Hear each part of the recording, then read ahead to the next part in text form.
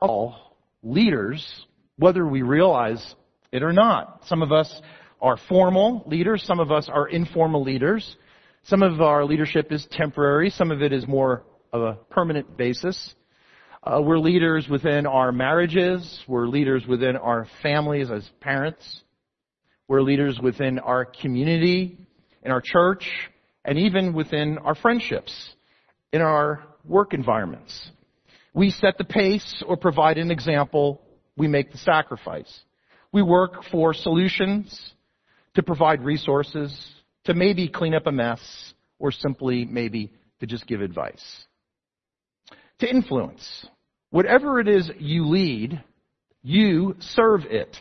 It does not serve you. And that is the main difference between worldly and biblical leadership. And so, in the first chapter of the book of Micah, God's judgment on Israel is graphic. Micah pictures God jumping from mountain to mountain, bringing devastation upon the northern kingdom of Israel. Micah made it clear that the southern kingdom, Judah, would be next in its receiving of godly discipline. In Micah chapter 2, the reasons for Israel's bad times are given. There's no uncertain terms that Israel is going to see some discipline from God, and it's not just by chance. It's not an arbitrary act of nature or time. It is God's chosen, strategic, pinpointed discipline of a nation who He loves, but also a nation who He has chosen to be His representative people on the face of this planet. In Micah chapter 2, Micah makes that very clear. That is the purpose for Israel's bad times. Powerful people oppress the poor. Their homes, their land, and their inheritance are just stolen. There is absolutely no one to go for protection.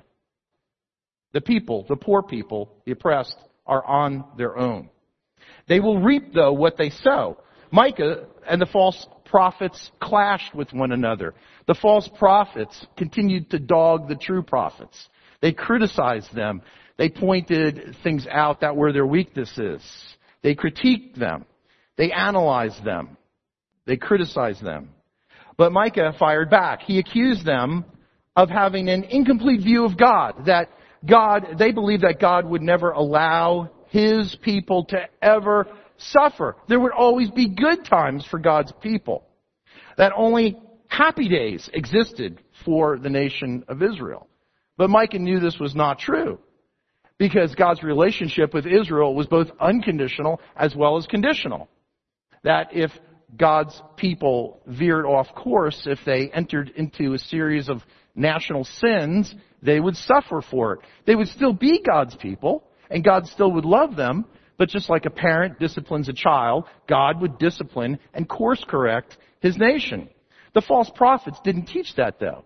They only taught that there were only happy times in the future for the nation of Israel. Micah was clear that God would discipline His people, but in the final analysis, He would most certainly bless them because they were His people.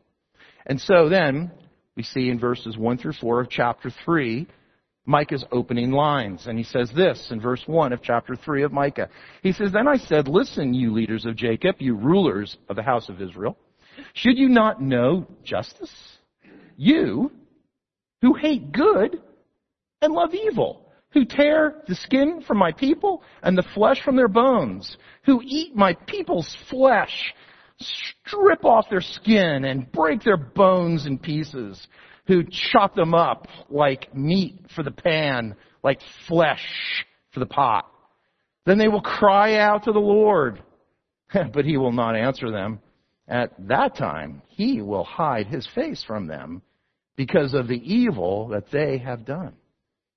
And so He asks a hypothetical question to the leaders of Israel. He asks them, do you not know what justice is? Do you know what it is? Do you know what it's not? Do you have a working definition of justice? Because if you know the Torah and its regulations and civil code, then you would know justice. So these leaders of Israel should know the Torah. And God's Word certainly backs that up. They would know the difference between right and wrong. In Deuteronomy chapter 16, this is recorded. After you are settled in the towns that you will receive from the Lord your God, the people in each town must appoint judges and other officers. Those of you that become judges must be completely fair when you make legal decisions, even if someone important is involved. Don't take bribes to give unfair decisions. Bribes keep people who are wise from seeing the truth and turn honest people into liars.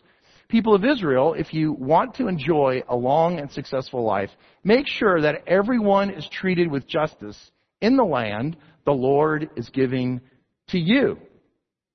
And so one of my most favorite chapters in the book of Isaiah is the first chapter, where Isaiah just lays into Israel and criticizes it for its lack of justice. In verses 16 and 17, he writes this: "Wash yourselves clean. I hate your filthy deeds. Stop doing wrong and learn to live right. See that justice is done. Defend widows and orphans and help the oppressed." So the leaders of Israel should know what justice is. They should know what it's not. But instead, they hated the good and they actually loved evil. Everything was flip-flopped. It was reverse. It was a mirror image of truth. Their ignorance and their upside-down values will result in the effects that wild animals have on people. They tear people apart. Why? Well, because they need to eat. They're going to consume them, so they strip the flesh, they break the bones of weaker animals, so that way they can consume their flesh. God will not respond when they cry out for help, because from God's perspective, it's not time for help and relief, but it's time to learn the hard way. And so don't bother crying out to God, because at some point in time, Israel will receive the discipline that they desperately need. And so God taught justice. And the people, in their bones, they expect justice from their leadership. But again and again and again, in this life, in this fallen, broken world, we're disappointed. That's why the Bible speaks so much about government. Because every type of government is imperfect.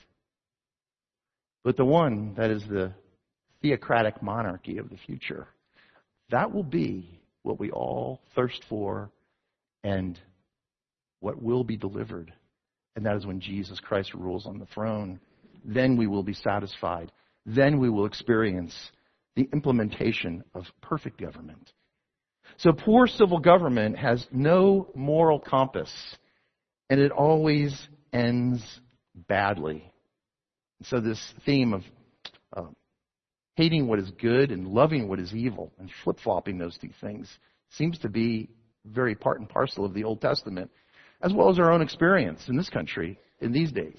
In Isaiah chapter 5, 20 and 21, it says, "Woe to those who call evil good and good evil. Who put darkness for light and light for darkness? Who put bitter for sweet and sweet for bitter? Woe to those who are wise in their own eyes and clever in their own sight." Wow. That was a descriptor of 8th century Israel, 8th century BC Israel. It's also a very good descriptor of the United States, if not the entire Western world, in the early 21st century. Those leaders in our own country who allow drag queen shows for children.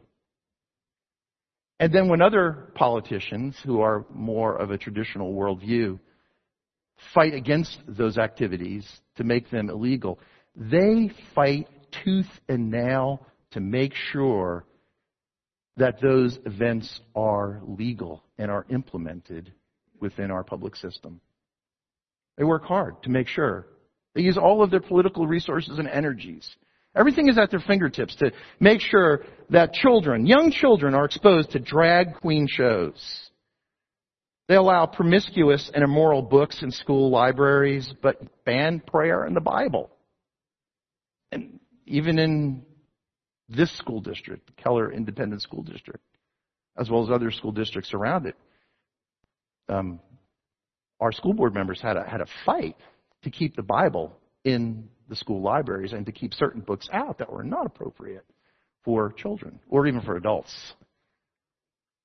Spoke to one of our school board members, and she's a believer, goes to a different church, and she said to me, Pastor John, I've never experienced such an oppressive amount of spiritual warfare from this relatively small group of people who were cursing at us and wishing bad things would happen to us because we voted against them. And that's here in Keller, Texas, USA. These same people demand abortion in all 9 months with no limitations. Even the most liberal politician 20 or 30 years ago would say, we need to make abortion safe, legal, and rare. But those words are gone from their lips these days. Now they demand abortion be legal in all 9 months of pregnancy, even up to the very day before birth. That it be legal, and then you have to pay for it too. They demand it. Those who advocate puberty blockers for young children, even against their parents' knowledge. Those who advocate gender-affirming care, which is really a euphemism for mastectomies and castration of children, and the injection of hormones of the opposite sex.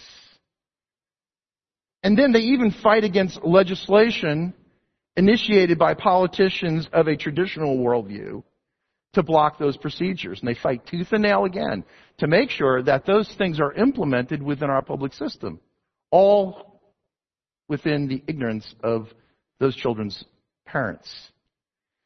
You see, these government officials, elected and non-elected officials, are advocates of perversity on a scale we have never seen in our lifetimes. It's happening in our world in real time. But yet, I don't even know if we fully absorbed it yet. Because we all know change has always happened. But it used to take a generation or two for things to shift in the right or wrong direction. But now, as I've said many times, even change itself has changed. Change has accelerated. And it's happening so quickly that it takes place in just a matter of weeks or months.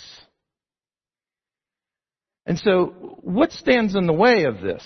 What is God's plan? What does He say? And I believe strongly that the church must stand against these things.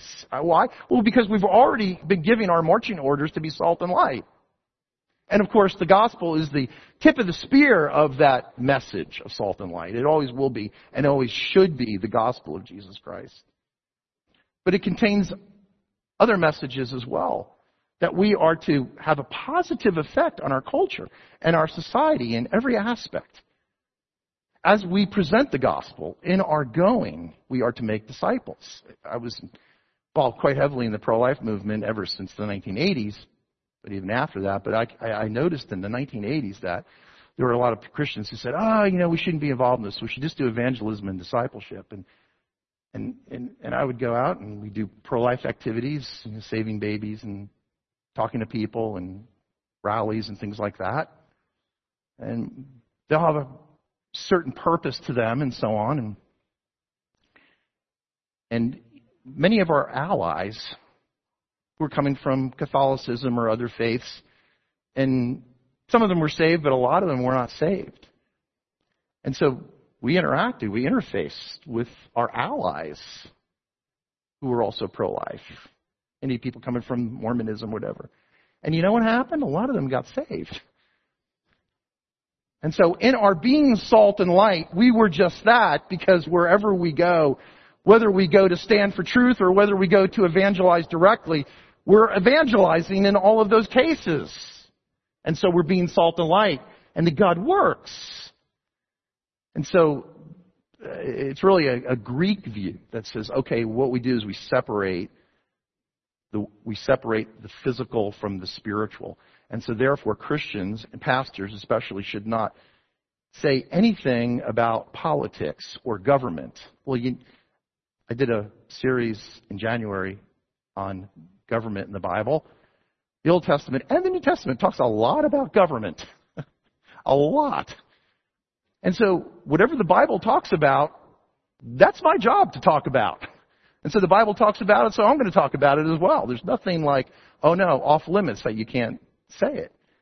See, the Bible is written from a Hebrew mindset, and everything is His. Everything is His. That's what Psalm 24 teaches us. So yes, we must not. We must be the conscience of our nation. Whatever nation you're a part of, speak out. Speak out biblically on what is going on. We are the conscience of the nation. We can't expect businesses or the media or higher education to do it because oftentimes that's where the corruption begins. I'm not so much afraid of the federal government, taking away our religious liberties. That's possible. But what entity is the most hostile to a Christian worldview? It's most of our major corporations. Those are the ones that are most aggressive against us at this point. And so they cannot be the watchdogs. I think continually I'm haunted by what happened in Germany during World War II, where 6 million Jews were sent to death camps and the church barely spoke up.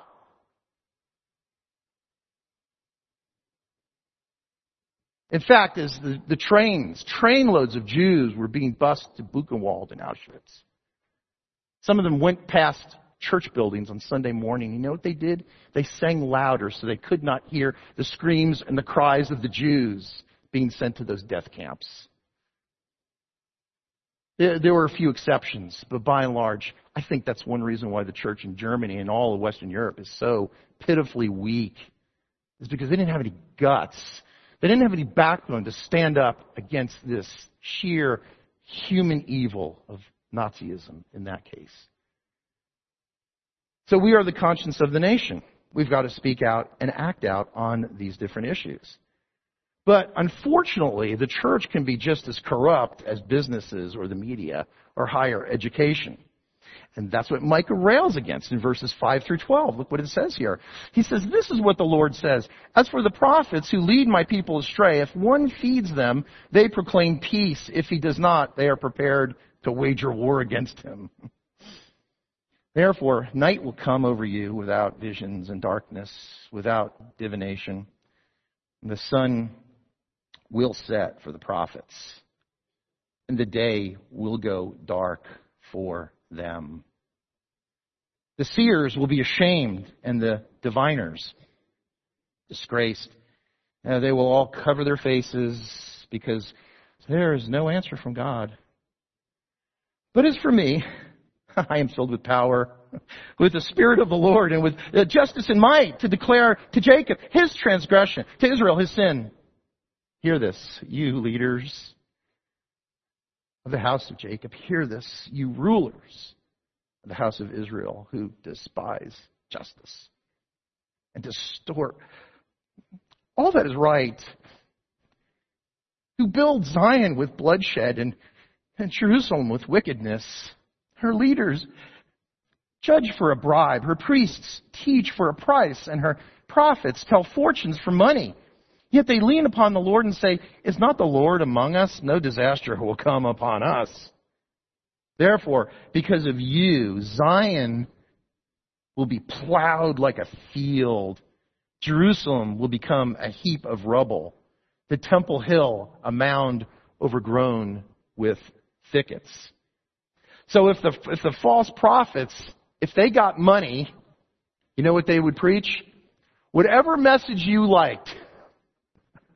Your ears were itchy, they'd be glad to scratch them for you and just fill in the blanks with the content of your choice. If you give them money, you get good things. But if they don't get paid, if they don't get their paycheck, it's going to be bad news for you, Buster. Their mottos were really, of course not actually, but in reality, truthfully, they were give people what they want and just don't rock the boat. The American church, by and large, I think. But ultimately, when they ask for the true word from God, they're not going to get it. And they'll be embarrassed because God's not going to speak through them anymore because, really, why should He? They are full of greed, and they are not full of the power of God. Verse 8, But Micah, he injects his motivation here. He injects what fuels and energizes him. He was full of spiritual power. He says, I'm full of justice, power. I know justice and power. If I only knew justice without power, it's meaningless. There's no bite to the bark. But if I only know power without justice, I am a tyrant. But Micah had both. He was complete. He was balanced. He spoke with authority. I can't wait to meet these guys. These Joels and these Micahs. The ones who only had a few pages, but what is on their pages is absolutely phenomenal stuff. Blows you away if you take the time to read it and then read the newspaper. Micah has these things to be able to tell Jacob. I'm willing to tell Israel the bad news of their sin because I love them so much. The false prophets would only tell you the good things about you, but the true prophets would tell both. The good, the bad, and the ugly. That way you have a shot at changing and repenting of your bad choices and wrong beliefs. So they didn't really love Israel. You know what? They only loved themselves.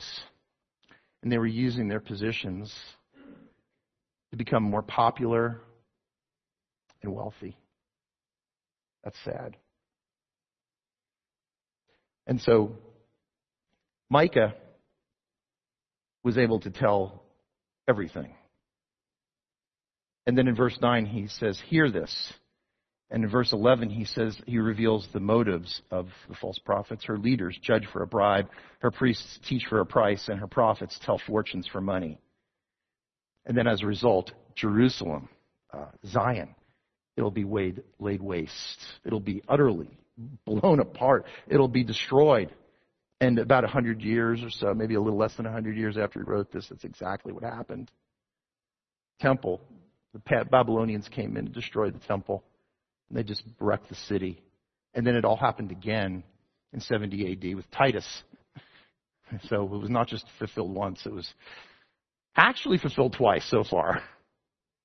And so poor spiritual leadership seeks popularity and comfort as it leads its followers into disaster. So, looking at the whole counsel of Scripture, Micah 3 does a good job in telling us what false leadership does and what it looks like. But we've got to look to the rest of Scripture because I don't want you to leave here only knowing the negative. You also have to know the positive, too. It's not fair to just leave you with the negative. You got to know the whole story. And so I believe there are at least 3 biblical principles that we see about good leadership in the pages of Scripture. And in Psalm 78-72, short verse, but a lot of heavy-duty content there. And it says, and David shepherded them with integrity of heart, with skillful hands he led them. A good leader will have good character, but a good leader will also have good skills. He or she will be able to do things, at least at the level of competence. Skills you can always increase, but character should stay the same, assuming it's good. So both are important. That's what David did. David was a lousy husband and father, but a great king. He had his weak areas. And so the first principle of leadership is found in that one verse, that we have to have skill as well as character. They are good at what they do, but they're also trustworthy and have integrity. The second principle of leadership that I find all through Scripture is that they had a private victory before their public success. And that's one reason why Paul says, don't make a new believer a leader, because they have not been formed yet. They have not yet been transformed. They haven't been honed. Their rough edges have not been worn off yet. So if you just look in Scripture, in the Old and the New Testament, you see the Josephs, the Moses, the Daniels, and the Pauls. And all of these people did not have an easy life.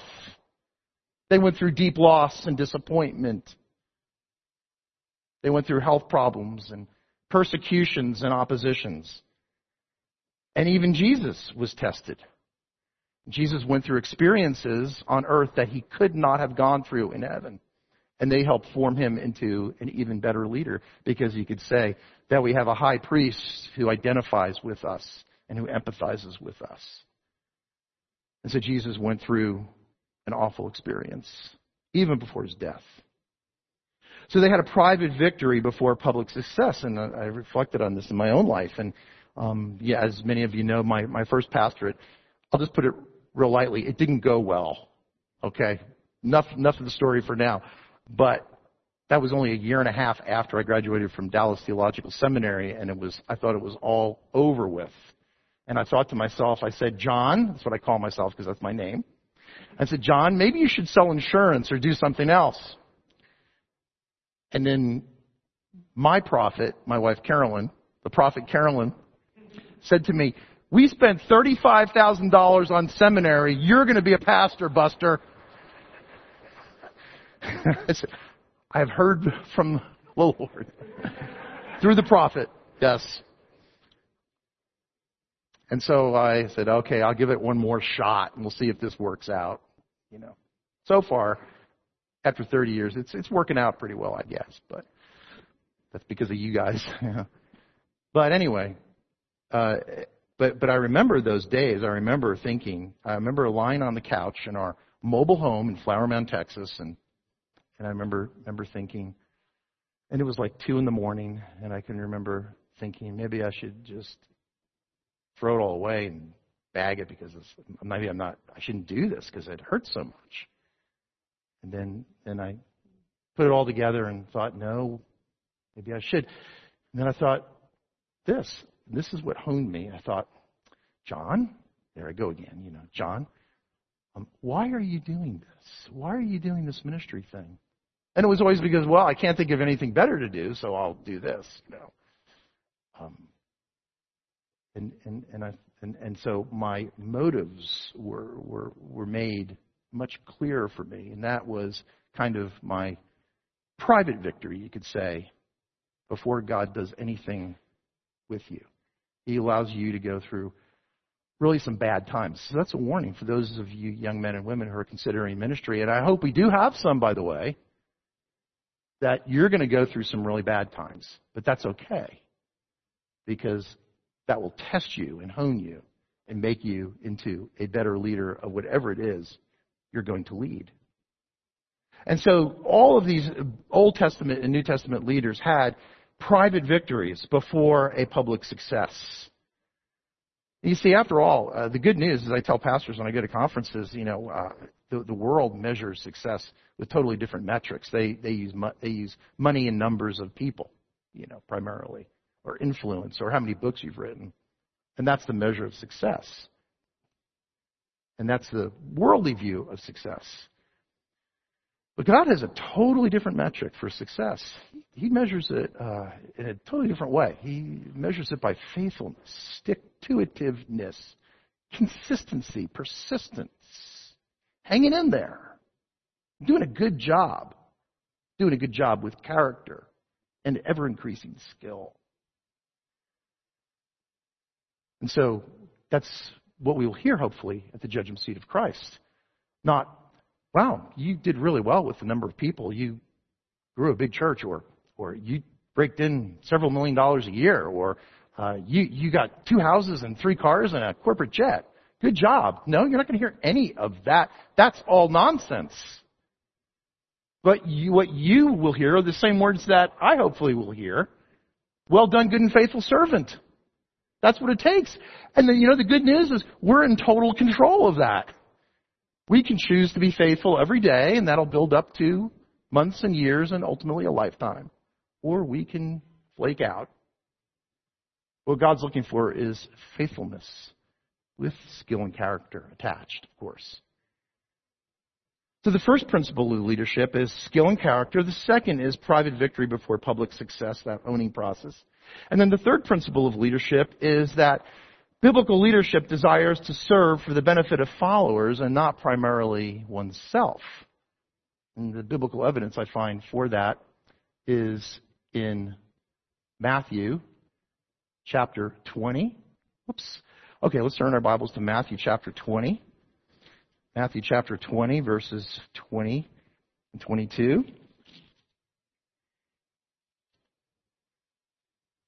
Chris, if you get that up, let me know. Matthew chapter 20, verse 20. And it says this, Then the mother of Zebedee's sons came to Jesus with her sons, kneeling down, asked a favor of him. What is it you want, he asked. He said, Grant that one of these two sons of mine may sit at your right and the other at your left in your kingdom. You don't know what you're asking, Jesus said to them. Can you drink the cup I am going to drink? We can, he answered. And so, what is the mother of the sons of Zebedee, James and John, doing there? Well, we got it up on the screen now. That's great. What is she doing? And one commentator said, basically what James and John's mother is doing here is she's asking for power for her two boys. Oh, they're such good boys, you know. Jesus, you're going to want one on your right, one on your left. Maybe Secretary of State and then Attorney General on the other side. You know, whatever positions, as long as they're close to you and everyone can see that they are in this small cadre of leaders who have all the power and receive all the glory. And so one commentator said, yeah, basically, James and John's mom was asking for Jesus to make James and John the fourth and fifth members of the Trinity. So this is what I want. And this is a worldly view of leadership, that you become a leader and then everyone is impressed by you. Everyone likes you. And yeah, sure, you've got some responsibilities and so on. But yet, you get this raw power. And you can do whatever you want.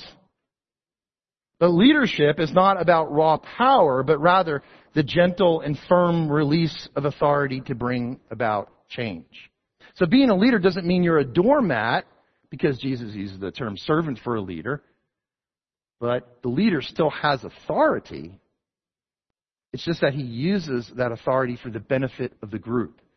You see, up until when Jesus came, that was the dominant view of leadership. But when Jesus came, Jesus turned that all right side up. And he said, I am here not to be served, but to serve. And Jesus, of course, had the ultimate power and authority. He could do anything he wanted, but yet he didn't. He chose to not demand to be treated like a king, even though he was. But instead, he washed the feet of the disciples. And he healed, and he fed, and he served. And then ultimately, he served with his own life, and he died for us. This is leadership. It is not about raw power, but the gentle and firm and confident and strategic release of authority to bring about change. So that way the entity of whatever you serve, if it's your wife, if it's your family, if it's your company, if it's your church, the church is the recipient of the authority that you have been given. A few years ago, there was a book written From Good to Great. The author was Jim Collins. He spent a lot of time analyzing 11 large corporations and analyzed what moved them from the category of good. They made profits. They turned out a good product or service. They were effective. But then a new leader took over, a CEO took over, and within a few years, they transitioned to great. They were the leaders of their field. They were cutting edge, and their profits soared, and the morale of the company was high. The stocks, the value of the company went through the roof. And so he analyzed, what did these leaders do? And he found that the difference was in the character and the demeanor of the head person. He called them level 5 executives. And the characteristics of the level 5 leader will surprise you. They were quiet, they were humble, they were reserved, almost shy. They were all gracious, pretty mild-mannered, self-effacing, understated. They did not believe their positive press clippings, but at the same time, without a hint of any contradiction, they all had unwavering resolve. They all insisted with everyone over a long period of time that that corporation adopt and implement and make consistent certain core values. They insisted on the implementation of those core values. That is what transformed the company. Many of these men and women were not written about until 20 years later. And that's totally in contrast to the level 4 leader. The level 5 leader builds an enduring greatness through a paradoxical blend of personal humility and professional will. So he's not a doormat. He or she is not a doormat. They still get things done, but they do it largely from behind the scenes with consistency and faithfulness. The level 4 leader looks to the mirror for credit and the window for blame, but the level 5 leader looks to the window for credit and the mirror for blame. He or she takes the responsibility, him or herself. One of the greatest examples of a level 5 leader, I think, is President Dwight Eisenhower, a quiet, self-effacing man who insisted that certain things be done in a certain way. He was not so much a brilliant tactician, but he was brilliant at diplomacy and logistics. That's why he was the man for the job for the D-Day invasion of France in June 1944. And it wasn't until years later that they discovered a letter that went unused, a letter that he composed and was addressed to his boss. The commander-in-chief at that time was Franklin Roosevelt, just before his death. And the letter was to Franklin Roosevelt and Eisenhower. In the event that the D-Day invasion was a disaster, Eisenhower took 100% of the blame. But it didn't turn out to be a disaster. It was a fantastic success over time. And so he was the one who distributed the glory to his generals, his staff, to his fellow soldiers in arms, as well as his nation and its allies. My friends, you and I are called to be Christ-like leaders. That's what we're called to be. You might say, I'm never a leader, but I disagree with you. I think sometimes we're all at least informal leaders, even if it's within a friend relationship.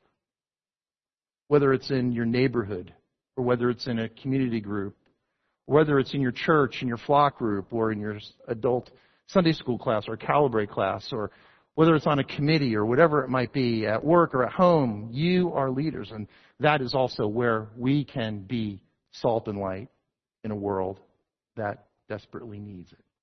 Let's pray together. Father, we come before you. Thank you for your word, Lord. Thank you for telling us the wrong way, but also revealing the right way to us. Thank you for giving us the ultimate example of the best leader, Jesus Christ, who died for us. Thank you for